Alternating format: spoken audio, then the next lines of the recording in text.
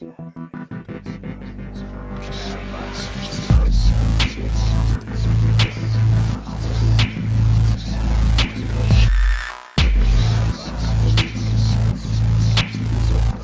to the junior year episode 11 of the Horror Podcast. My name is Tyler, and I am the editor-in-chief of Signal Horizon, a company dedicated to exploring horror in and out of the classroom.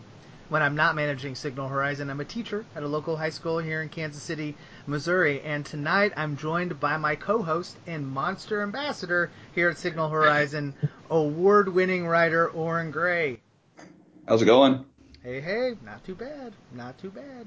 Today, we're going to start off by discussing what we are excited about.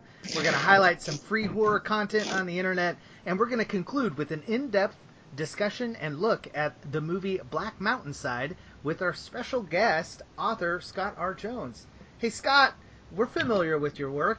We've read your stuff, but why don't you tell everyone else out there who you are, what maybe some of the work that you have coming out. And, sure.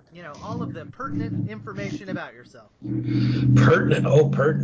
That's I don't know that any of it is pertinent, but my name is Scott R. Jones. I'm an author from Victoria, BC, up in Canada, and I've just had my debut collection of weird short fiction come out from Trepidatio Publishing, which is an imprint of Journal Stone, and that came out on Friday. That finally dropped after a couple of months of anticipation. It is out in the world. It is called Shout, Kill, Revel, Repeat. And for those familiar with all things Lovecraftian, they may be able to suss out which original Lovecraft story that particular title comes from. But I try in my weird fiction to honor Lovecraft without being necessarily beholden to him. So yeah, it's 17 stories. They're all creepy. There's science fiction elements, mostly horror. Yeah. That is me for the time being. Yeah, that's great, and we'll make sure we include a link to that new collection. I think it seems to be that sweet spot to acknowledge where weird horror comes from. Yeah. Without to borrow your word, reveling in the worst the worst parts of the worst aspects of it. Yeah, absolutely. It's I had Cody Goodfellow read over the collection before it came out, and he put it really. He wrote a small blurb for me, but I just love how he put it. He's basically too often the shell is ground up with the meat. When it comes to Lovecraftian and mythos themed or mythos adjacent fiction, and you've got to be able to extract it, right? Mm-hmm. You've got to be able to extract what's of value, and then move with that into the future. And I think it is an interesting space we're in right now, an interesting time for this particular subsets of the horror genre. It's an interesting time to be alive and writing, for sure. Well, and I think as it seems like more and more is the case, I think horror is leading the way, trying to to separate that meat from the gristle and to move culture forward, maybe, if I could be that bold. I don't know. Be that bold. Yeah, be that bold. I don't know. I'm full of shit most of the time. I'm okay with that. All right, guys. So let's talk for a moment. Oren, what have you been watching? What have you been reading? What's exciting you this week? Well, I guess I just caught In Fabric at the Screenland on Friday, and that was definitely moving pictures and sounds that I watched. That was a thing. As I said about, I wrote a review for it for Signal Horizon, so you can read it in greater length there. But I had previously seen Berberian Sound Studio by the same director and really liked it, but also I couldn't really tell you what happened in it. even though I watched it and liked it, and the same is more or less true of In Fabric. Like, I can tell you the broadest outlines of what it's about, but man, like why some of the stuff in it happens, I have no clue. It is a very weird movie. All right. I feel you on that Barbarian Sound Studio too. Oh yeah. In that it's like it's a tone poem. Yeah. You know, it's a 90-minute tone poem. It's really something. Yeah. But yeah, I can't recall a thing of it either. Yeah, like I mean, I had fun. It was beautiful. It was like even good, but what the fuck was going on? I don't know. I think that is 100% fair, and at least with Sound Studio, like I dug it kind of. All right, so I felt like I feel about Led Zeppelin, which is like I know it's really good, but like I don't think I'm cool enough to get it. So I was like, I don't think anyone is. Like yeah. I mean, I know you say that a lot about things, but like in the case of Peter Strickland movies, like I don't think there's a getting it. I don't think that is. I don't think that happens. Like, Okay. All right. I'm not sure there is sense underneath all that. That makes me feel so much better. It's like, not to say that it isn't good. I like it, but I'm not sure there's sense there. I think it's like surrealism or something. I don't even know. Okay. No, I think.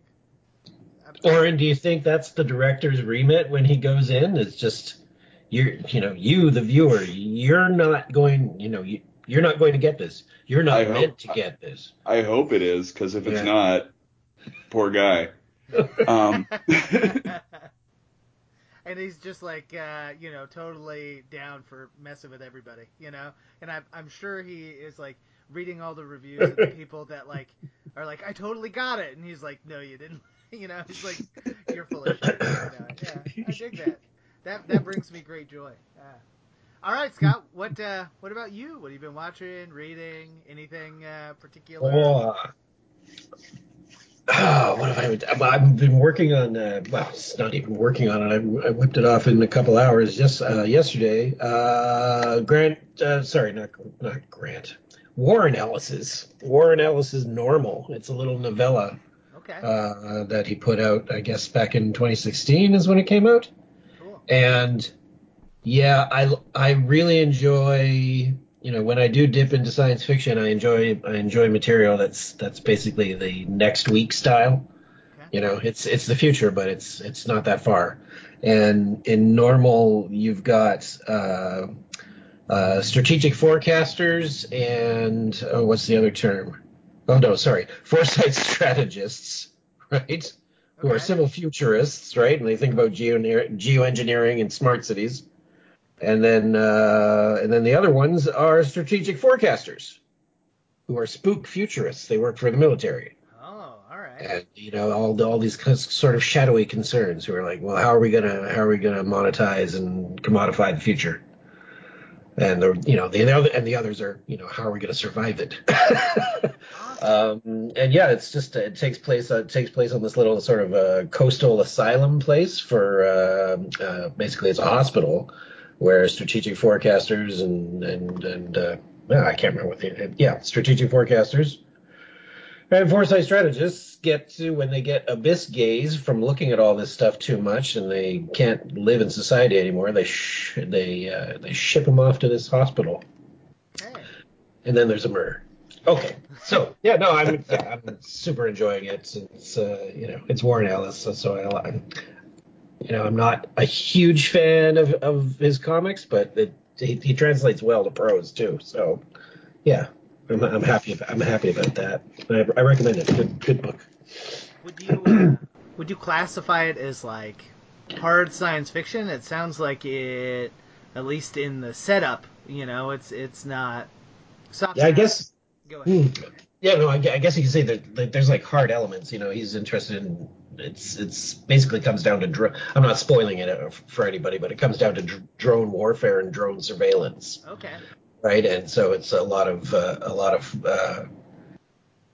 is that how we define hard science fiction now? Is it just all science? Because there's a huge social and mental health element to this too, which would definitely put it into sort of softer sciences, I'm guessing, but yeah, Yeah. it's a thing of its own for sure. It sounds like it's got a lot going on. That's cool.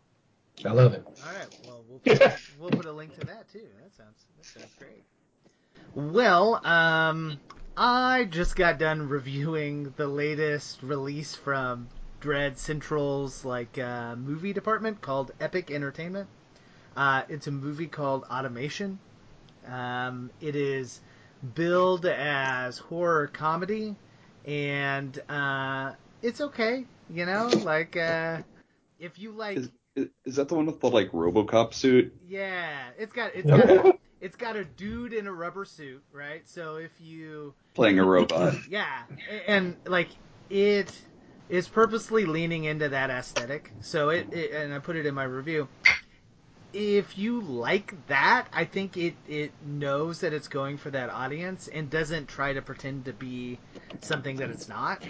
And uh, it like goes for this half kind of social critique of real automation and like workers' rights and the evolution of like I don't know industrial America or something.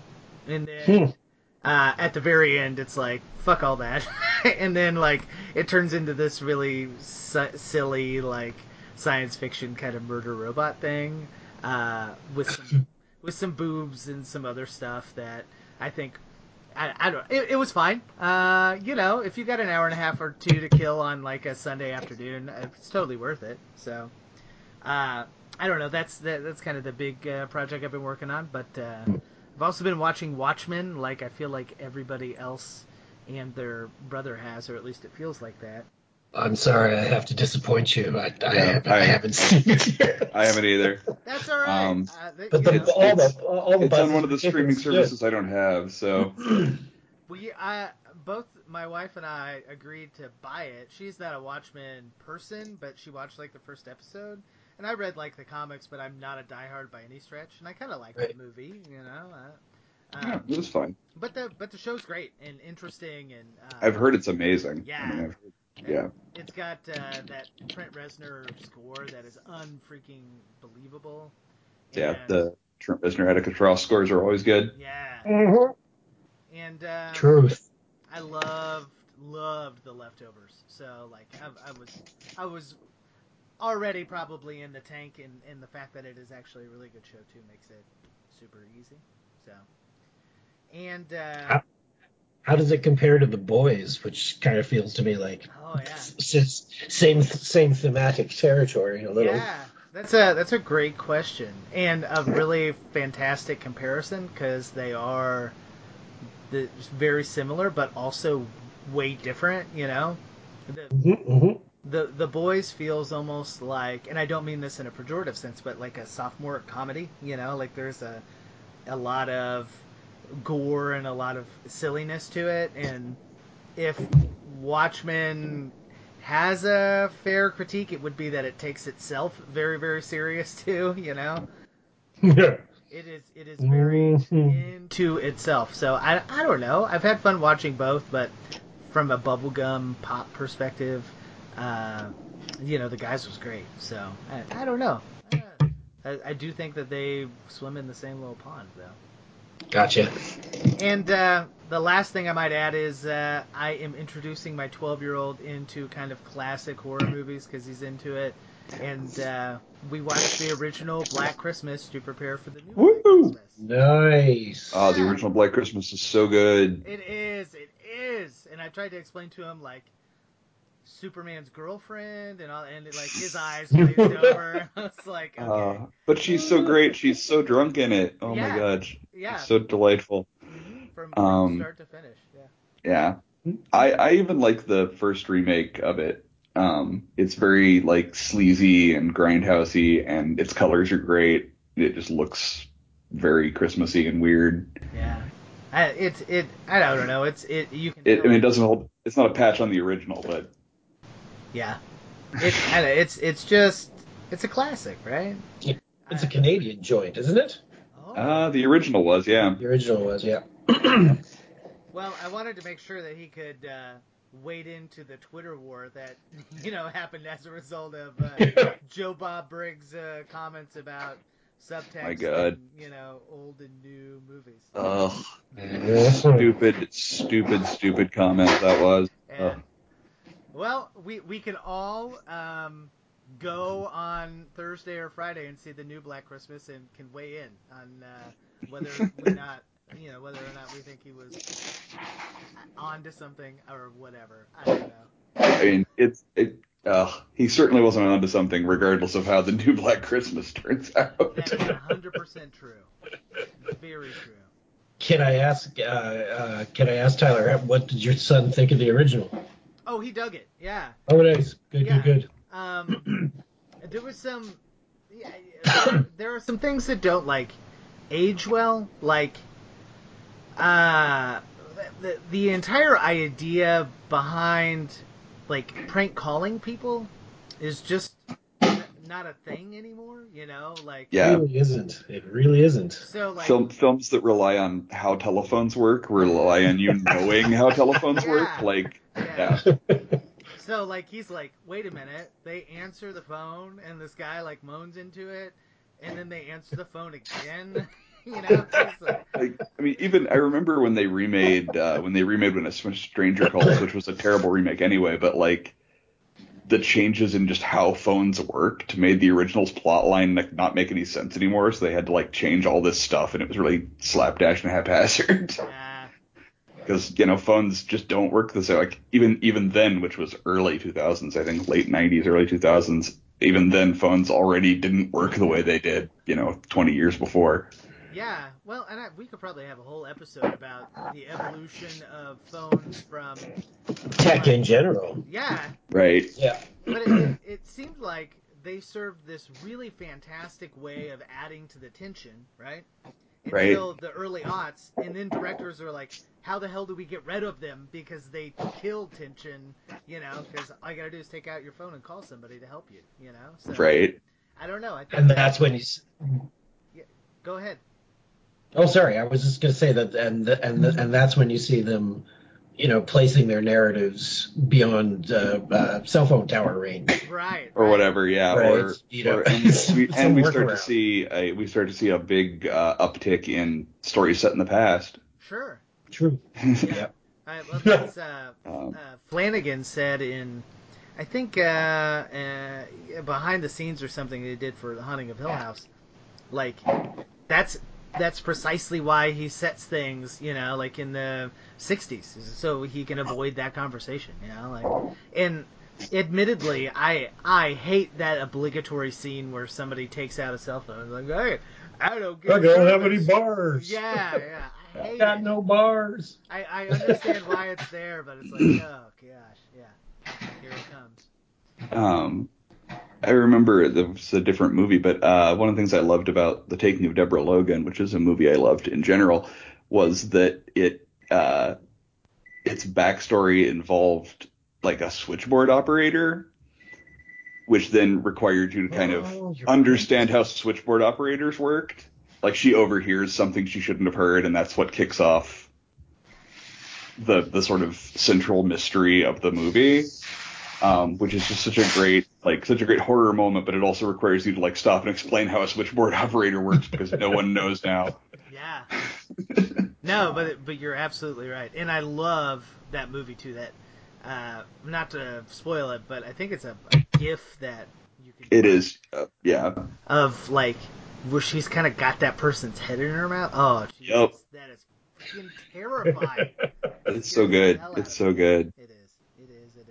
Speaking of so good, now would be a good time to transition. Every episode, we like to highlight something free on the internet, whether it be a game or a short film. In this particular instance, we have a really interesting short story from a website called Lackingtons from the winter of 2017 by none other than our guest here tonight. The name of the story is Last Stand at Cougar Annie's. Yeah. Why don't you, they're sick of hearing me talk, so talk to us a little bit about maybe what the story is about and kind of how the evolution of the story came about, and all of that stuff. Yeah, I can do that. It was a couple of influences. I'd spent some time. I spent a year basically working in an area of Vancouver Island called Clayoquot Sound in a little town called Tofino. And Cougar Annie's is actually a place. All the facts that I throw in there about the original Cougar Annie's, she was basically a settler, and there's her homestead is called Cougar Annie's Gardens now, and is is it a national site? No, nothing like that. It's just it's boat basin at Ashford. Oh, okay. So it's basically it's a cultural, not a museum exactly, but you get what I'm saying. Only accessible by boat or plane. So it's really out there. It's a gorgeous space. There's some, there's where she lived and some outbuildings and the gardens themselves, and just very, very inaccessible. And when I learned of this place, I thought, wow, that's a survive the apocalypse place. Yeah. And, she survived any number of bad husbands that she ran off with rifles, and she was just this really interesting feminist figure. As well at the time, advertising for husbands in the newspapers, come to Tofino. Yeah, as one does. She's had racked up quite a collection. But then, I wanted to. I think it was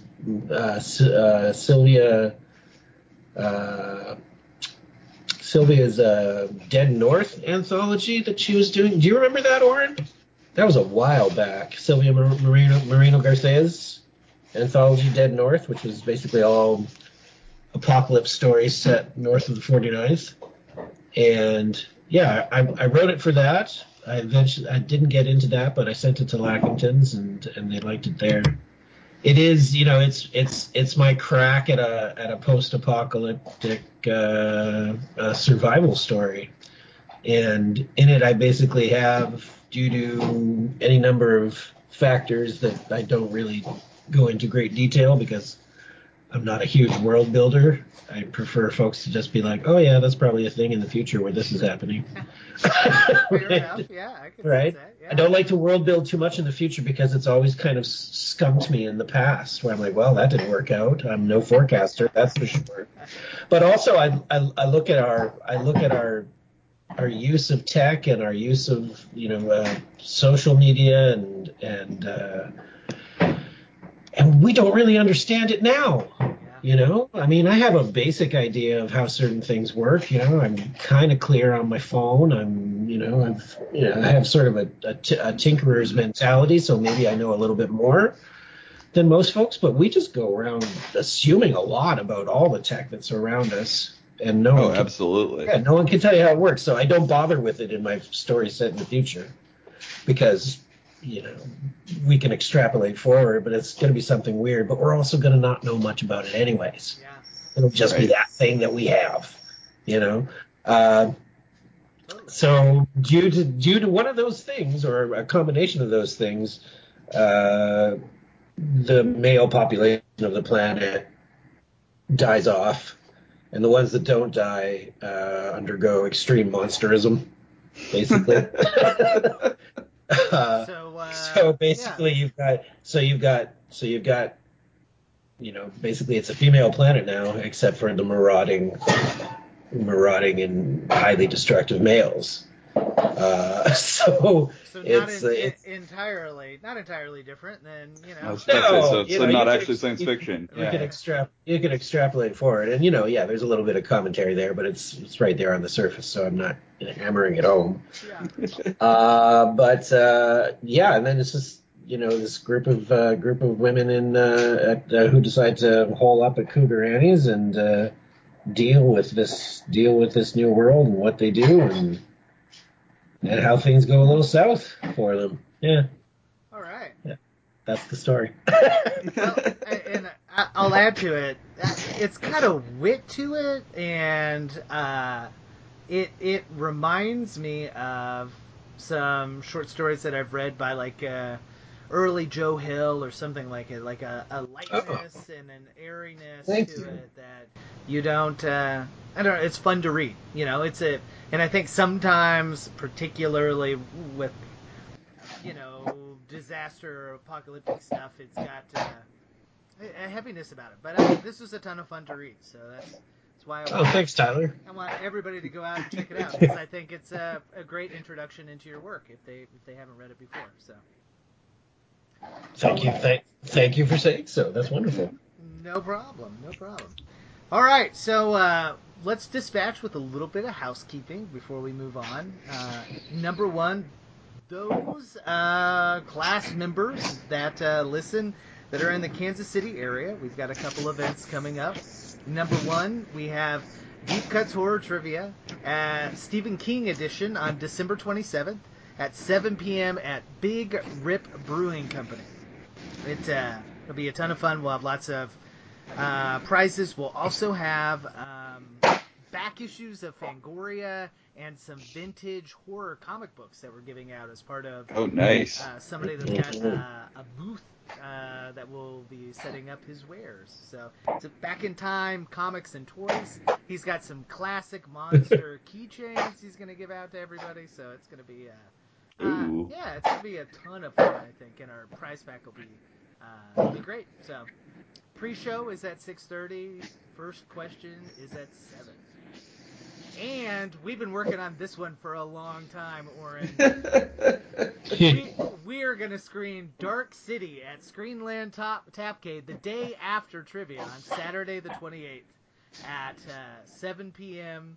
We may or may not have a super engrossing conversation about psychogeography afterwards, but I'm just so thrilled to share this movie with everybody, man. We've been trying for like 2 months, so it's gonna be good. We've been like, come on, man, let us show this movie. Just let us show this movie. Come on. So, and hopefully by the 28th, I will be a human again and not just sort of a cough in a vaguely human shape. Hey, you become more and more human every time I talk to you. More and more corporeal. So, I'll take it. Was there resistance to showing Dark City? No, it was just like logistics and timing and stuff. Okay. Yeah. All right. The folks at Screenlight are really pretty cool, and I think have a pretty similar aesthetic to Oren and I, so they were totally on board. But I think it does take a lot of time with repertory screenings to like try to nail down how much it's going to be and like when they can show it and like all that kind of jazz. Yeah. Well, the last thing I would add to housekeeping would be if you want to email us about potential topics, about potential movies or guests or whatever, feel free to email me at tyler@signalhorizon.com, and I'd love to hear your comments. Otherwise, join our Facebook group at the Horror Podcast on Facebook and contribute. And that's where we like to have our post-class discussions. So. Okay, everybody, I think it's time for Black Mountain Style.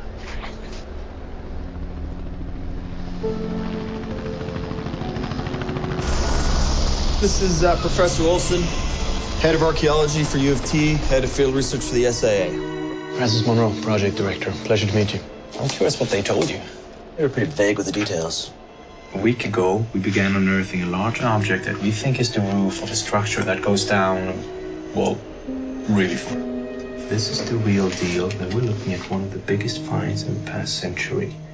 The crew will be remembered for the greatest archaeological find possibly ever. Yeah, I like the sound of that. There it is, gentlemen.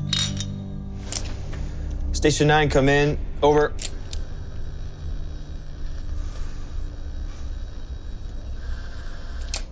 Station 9, are you there? Come in, please. Over. 3 of our guys are gone. The other 2 went looking for them. These trucks are headed north. Reservation south. Well, if they're headed north, they're definitely dead. Still feel like shit, eh? Yeah. You've been feeling progressively worse throughout the week? Yeah.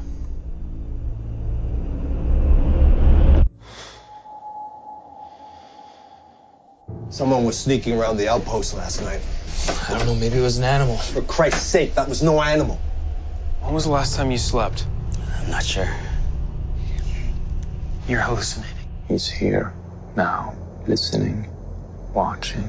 He's watching me. Jensen, I can't move without him watching me. I can't move. Calm down.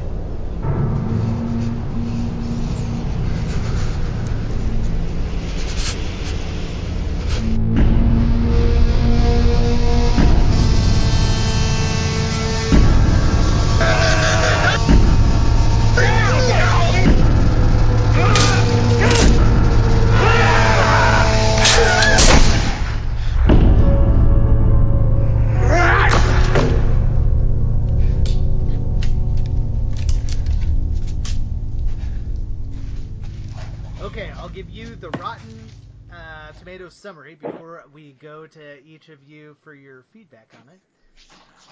Canada's remote wilderness becomes a chilly catalyst for terror as a group of archaeologists uncover a strange structure buried in the snow.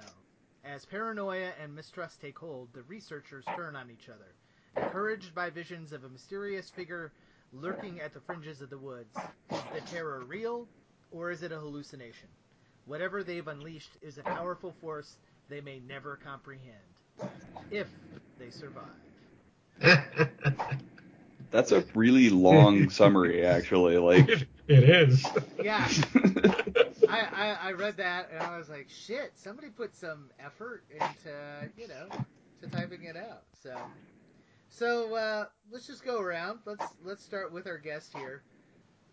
What did you think of the movie? You were the one that picked it, so talk to us maybe why, you're... Yeah, I had wanted to see it again. It'd been a little while, so because it's one of those films that the imagery has, and the ideas they were in have kind of stuck to my ribs a little. Okay. So I wanted to go back and look at it again and see what was going on and whether the thrill had gone, although it certainly hadn't. What attracted me to the film? What I thought of it? Obviously, I like it. People have said that there's similarities to The Thing, and I think that is kind of correct. But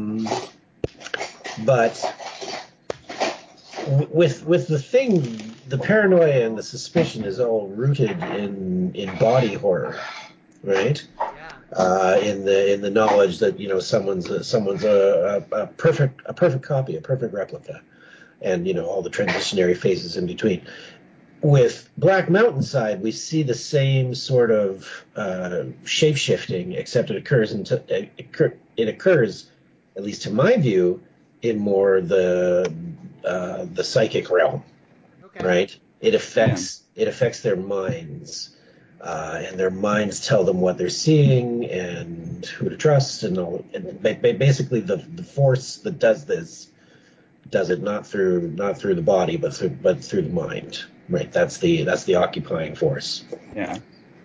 One of the things I wrote down while I was rewatching it, is that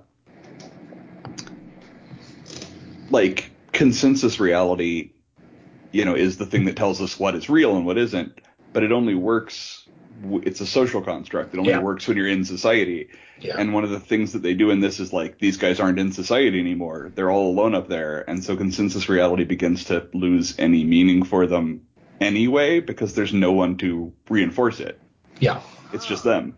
They're isolated there. They can't radio for help and say, oh my gosh, something's happening or something. And so how do you know when there's a hallucination when there's no one to check against? Is it that they can't radio out, or because I seem to think they do have access to it, they just choose not to use it? No, they can't get a hold of anybody. Can't get a hold of anybody? Okay. Yeah, when they radio out, no one answers. There's a fight at one point where one of the characters says to the other, like, why don't you use those skills and get in there and fix the goddamn radio or something like that. So, like... Right. Yeah. There's something wonky with it. But again, Yeah. you don't know if it is really wonky or if it's just them, all right. fucked up. Yeah. And if they're all hallucinating, how do they know whether it's wonky or not? Right. Right.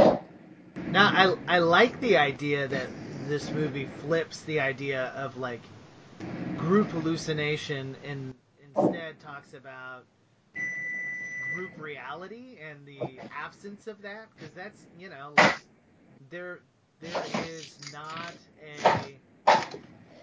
everything is a variable, and when there's a constant, everything's in motion. Right. Yeah. Yeah. When you have no one else to check against, how can you know what's real and what's not at that point? And they really don't have anyone. It's not just people outside of their isolation, right? They're up at this, this camp, this archaeological dig. But the only time when the men of the camp are together, they're usually playing cards. And I noted that it was a strangely toxic male environment, right? Yeah. Whenever they're together, they're like really, really guys, Right. And it seems like even by the time we meet them the first time, they're already like on each other's last nerve. Exactly. Yeah. But so that's when they're together. But they spend a lot of time alone. Right. Right. They're in their own rooms. They're working on projects. They stay away from each other. Right. Even though this is their social group. This is their, this is the family structure, but it's severely dysfunctional. Yeah, and it has that inherent isolation that you get when you put something in Antarctica or in a place like this, where when they isolate themselves, it can be like 20 feet, but you can't cross it because it's too cold or the snow's too deep or whatever, and so like it's really easy to become super isolated super quickly at a very short distance. Yeah. Yep.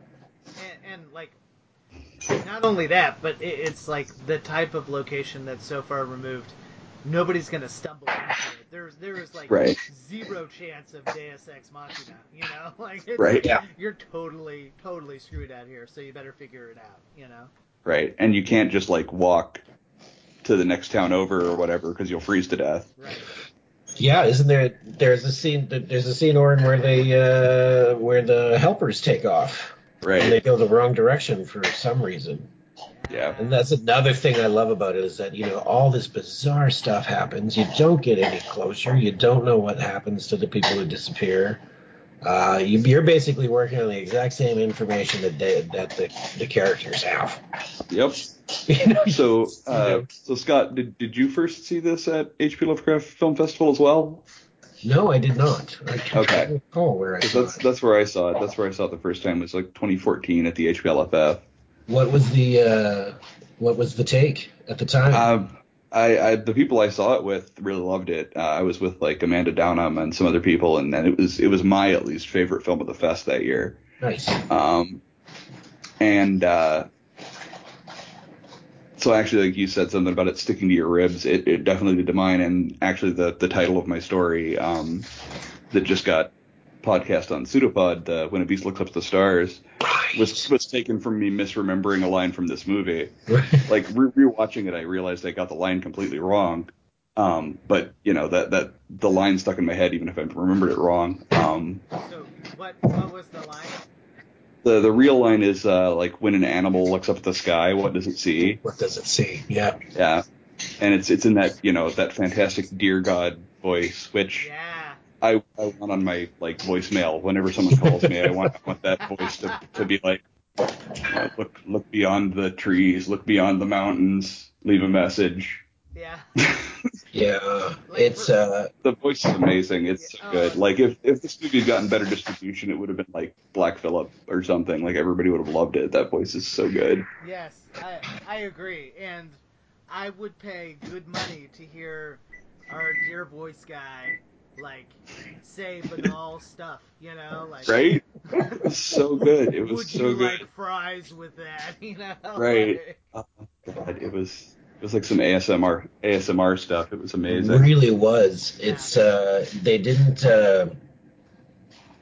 overplay it, right? The voice actor.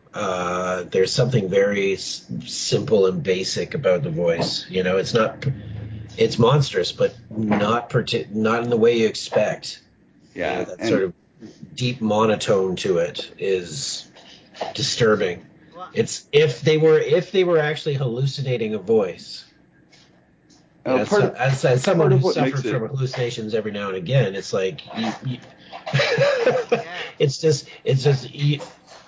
it's never as pyrotechnic or Hollywood, right? As part of what makes Hollywood it so, would like us to think. Part of what makes it so scary, makes it work so well in the movie, is that it sounds so rational. Its voice sounds so reasonable.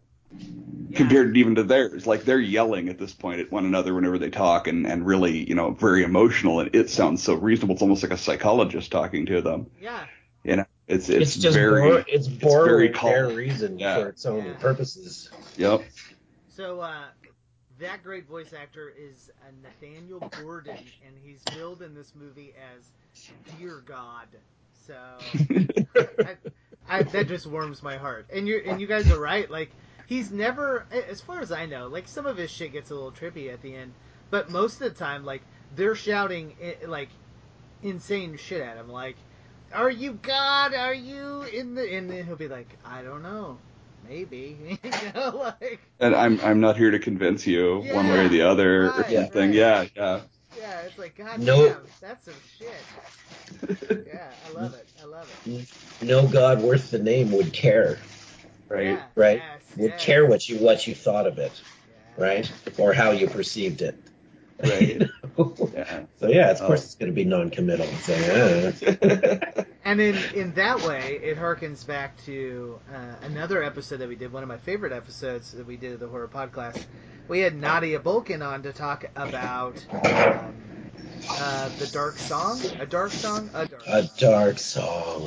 I still haven't seen it. I'm terrible. Oh man.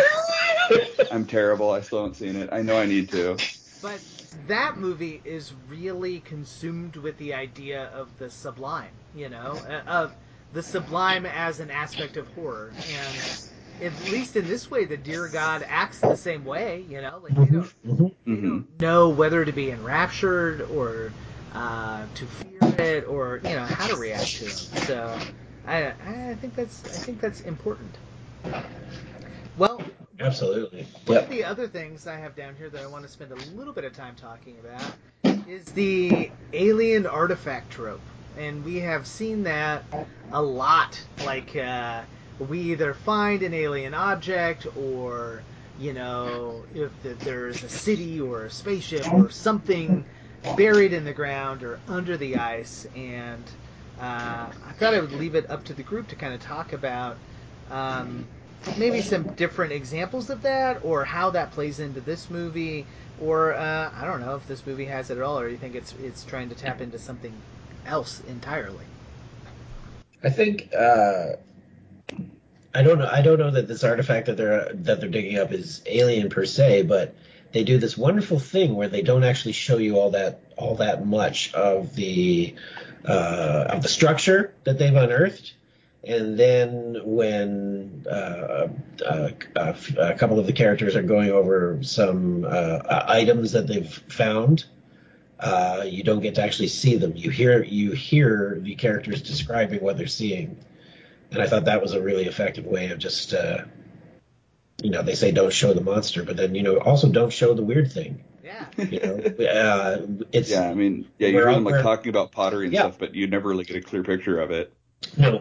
No, they're looking at it. It's literally off screen below them on the table. Mm-hmm. Right?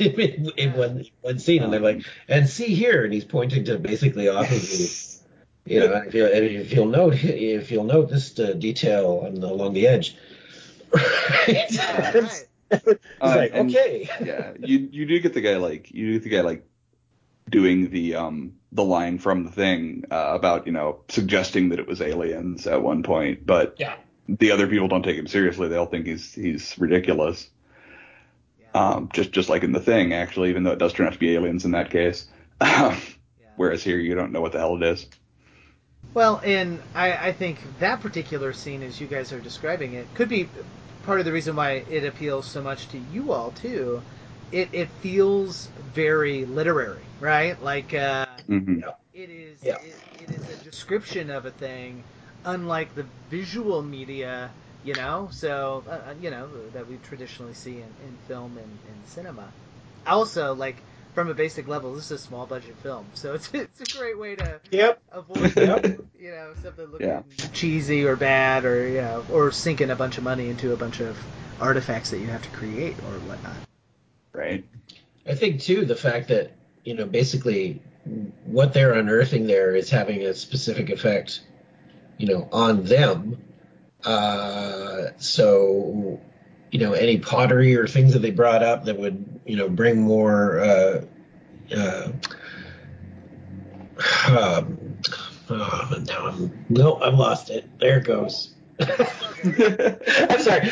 But basically, it's like, okay, they don't show the pottery because it only has meaning for the characters. If they had to make an artifact for the viewer to look at and go, "Oh, I'm impressed," right? But what are you impressed at? You're impressed at the fact that they made something weird and cool looking. Yeah, whereas for these characters, they're doctors of archaeology, they're researchers. They would know what they were looking at, and they would get excited about something that the rest of us would be like, oh. Right. One of the things it does pretty well, or I think it does pretty well, is convey sort of that this kind of thing is boring if you're an outsider. Like, I mean, they're finding like small rocks and stuff, and like they're really excited because it means something to them, but to anyone else, it's just junk. You can't tell. Like I wouldn't know. And so if they had bothered to show it, what good would that have done? We wouldn't have known. Like we'd have to have them tell us why it mattered anyway. Yeah. So some good choices that they made with this. Well, and I think, Warren, that's a great point because it kind of taps into this corporate horror element that like the mundaneness of like your day-to-day job is bullshit, like it's just a thing, and they bring in the outsider guy specifically to get grant money. Like that's the whole reason he's there. The guy who's a rival sort of kicks off the storyline. He's there, like explicitly saying, so he can write up a report and get us some more grant money. Yeah, I think everybody's got to have the kind of corporate tool, particularly in movies like this, like, all right, fine, we got to have this guy do this thing. Well, we have talked some about the similarities to The Thing.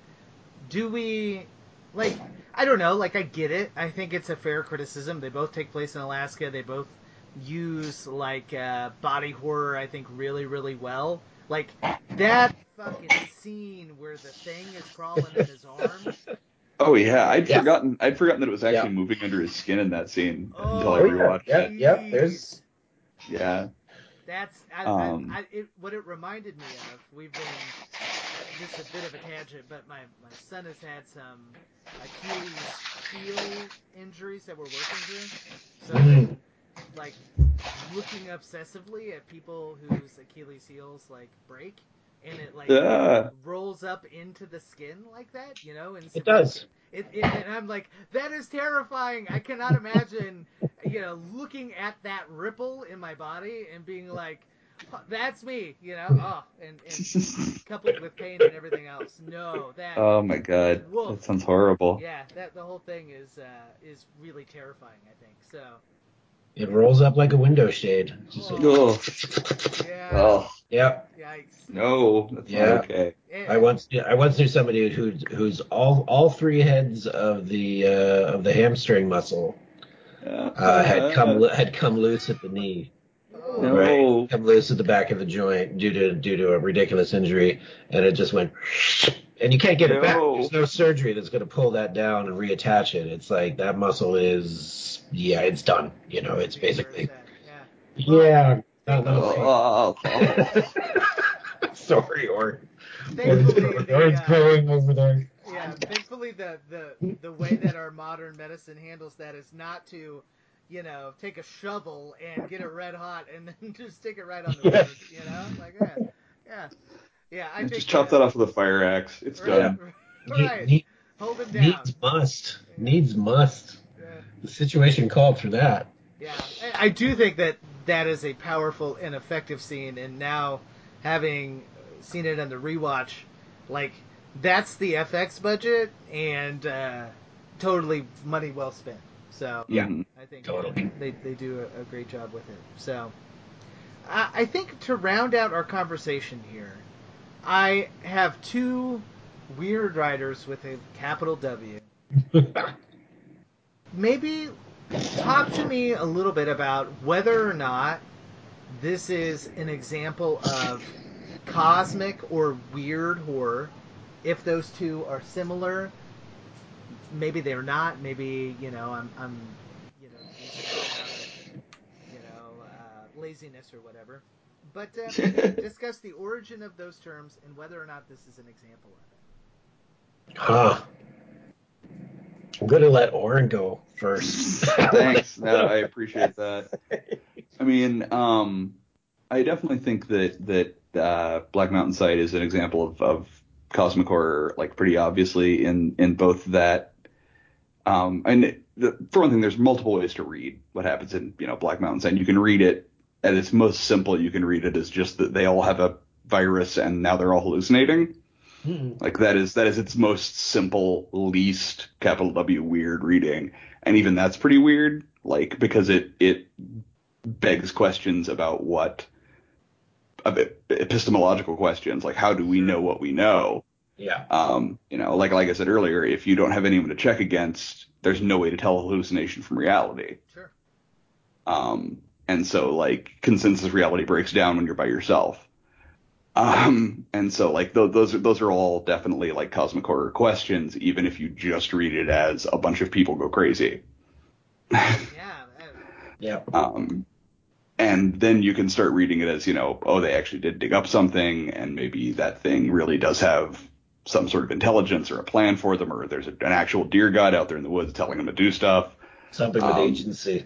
Right. And so then you have a whole other strata to deal with if you read it that way. But I mean, I think that no matter how you read it, it's definitely got themes about the nature of reality and our perception of it and our place in it, which are all kind of the building blocks of cosmic horror. Yeah, I think that's pretty good.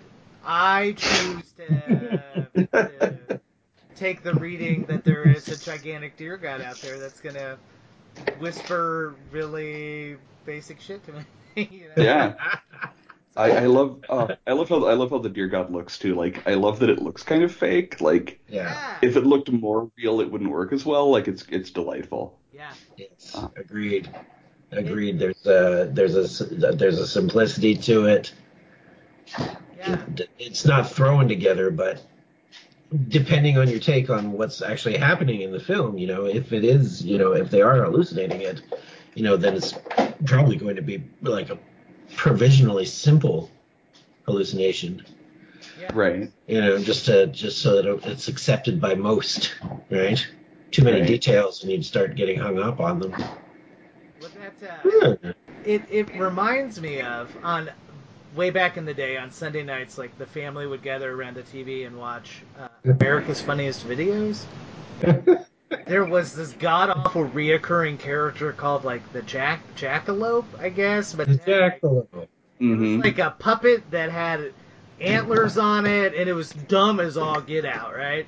But it looked just like that creature that was on this movie. But for whatever reason, it was terrifying. Although there's something like, especially in the scene when it shows up inside the cabin, there's something about it that looks almost like it's been taxidermied. Yes, exactly. Which gives it an air that like it gives it that sense that it is being puppeted by something that's not. It's not what you're seeing. What you're seeing is what it put on to show you. Yes. And there's something else behind that. Yes. And that gives it that extra sort of layer of where if it had just looked like a real deer, like a live deer, it wouldn't have that. Like, I love it. Yeah, I think that's okay. Go ahead, Scott. If you will oblige us, we like to have our special guests, that come on. There is always that one kid in the back of the class that either slept through the movie or just didn't get the lecture. We call that one student anonymous Amazon user because that's where we get these from.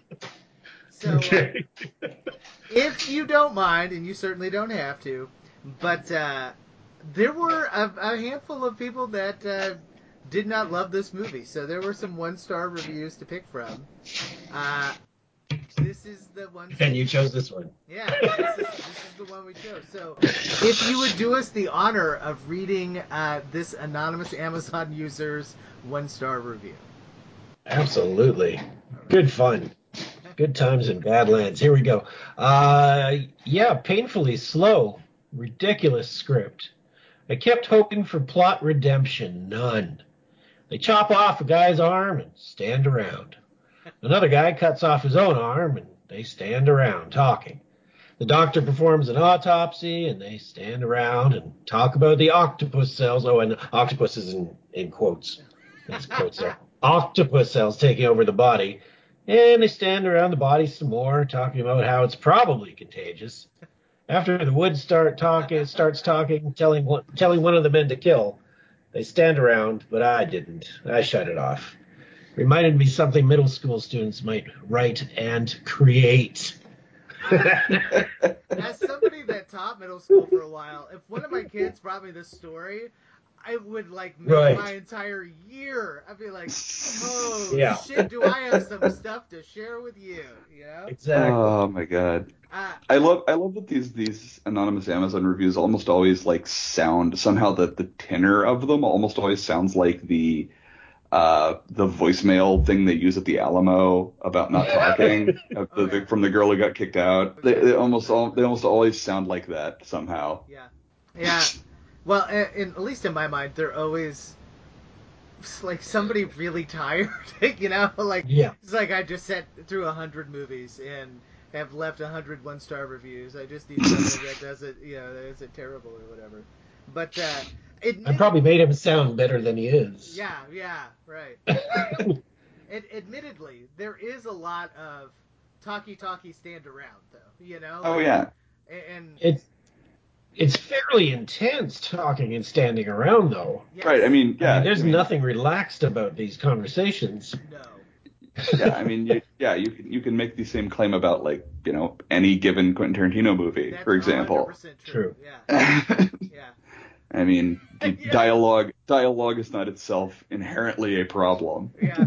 Like, can you imagine this guy's review of Reservoir Dogs? Like they stood around and talked to each other.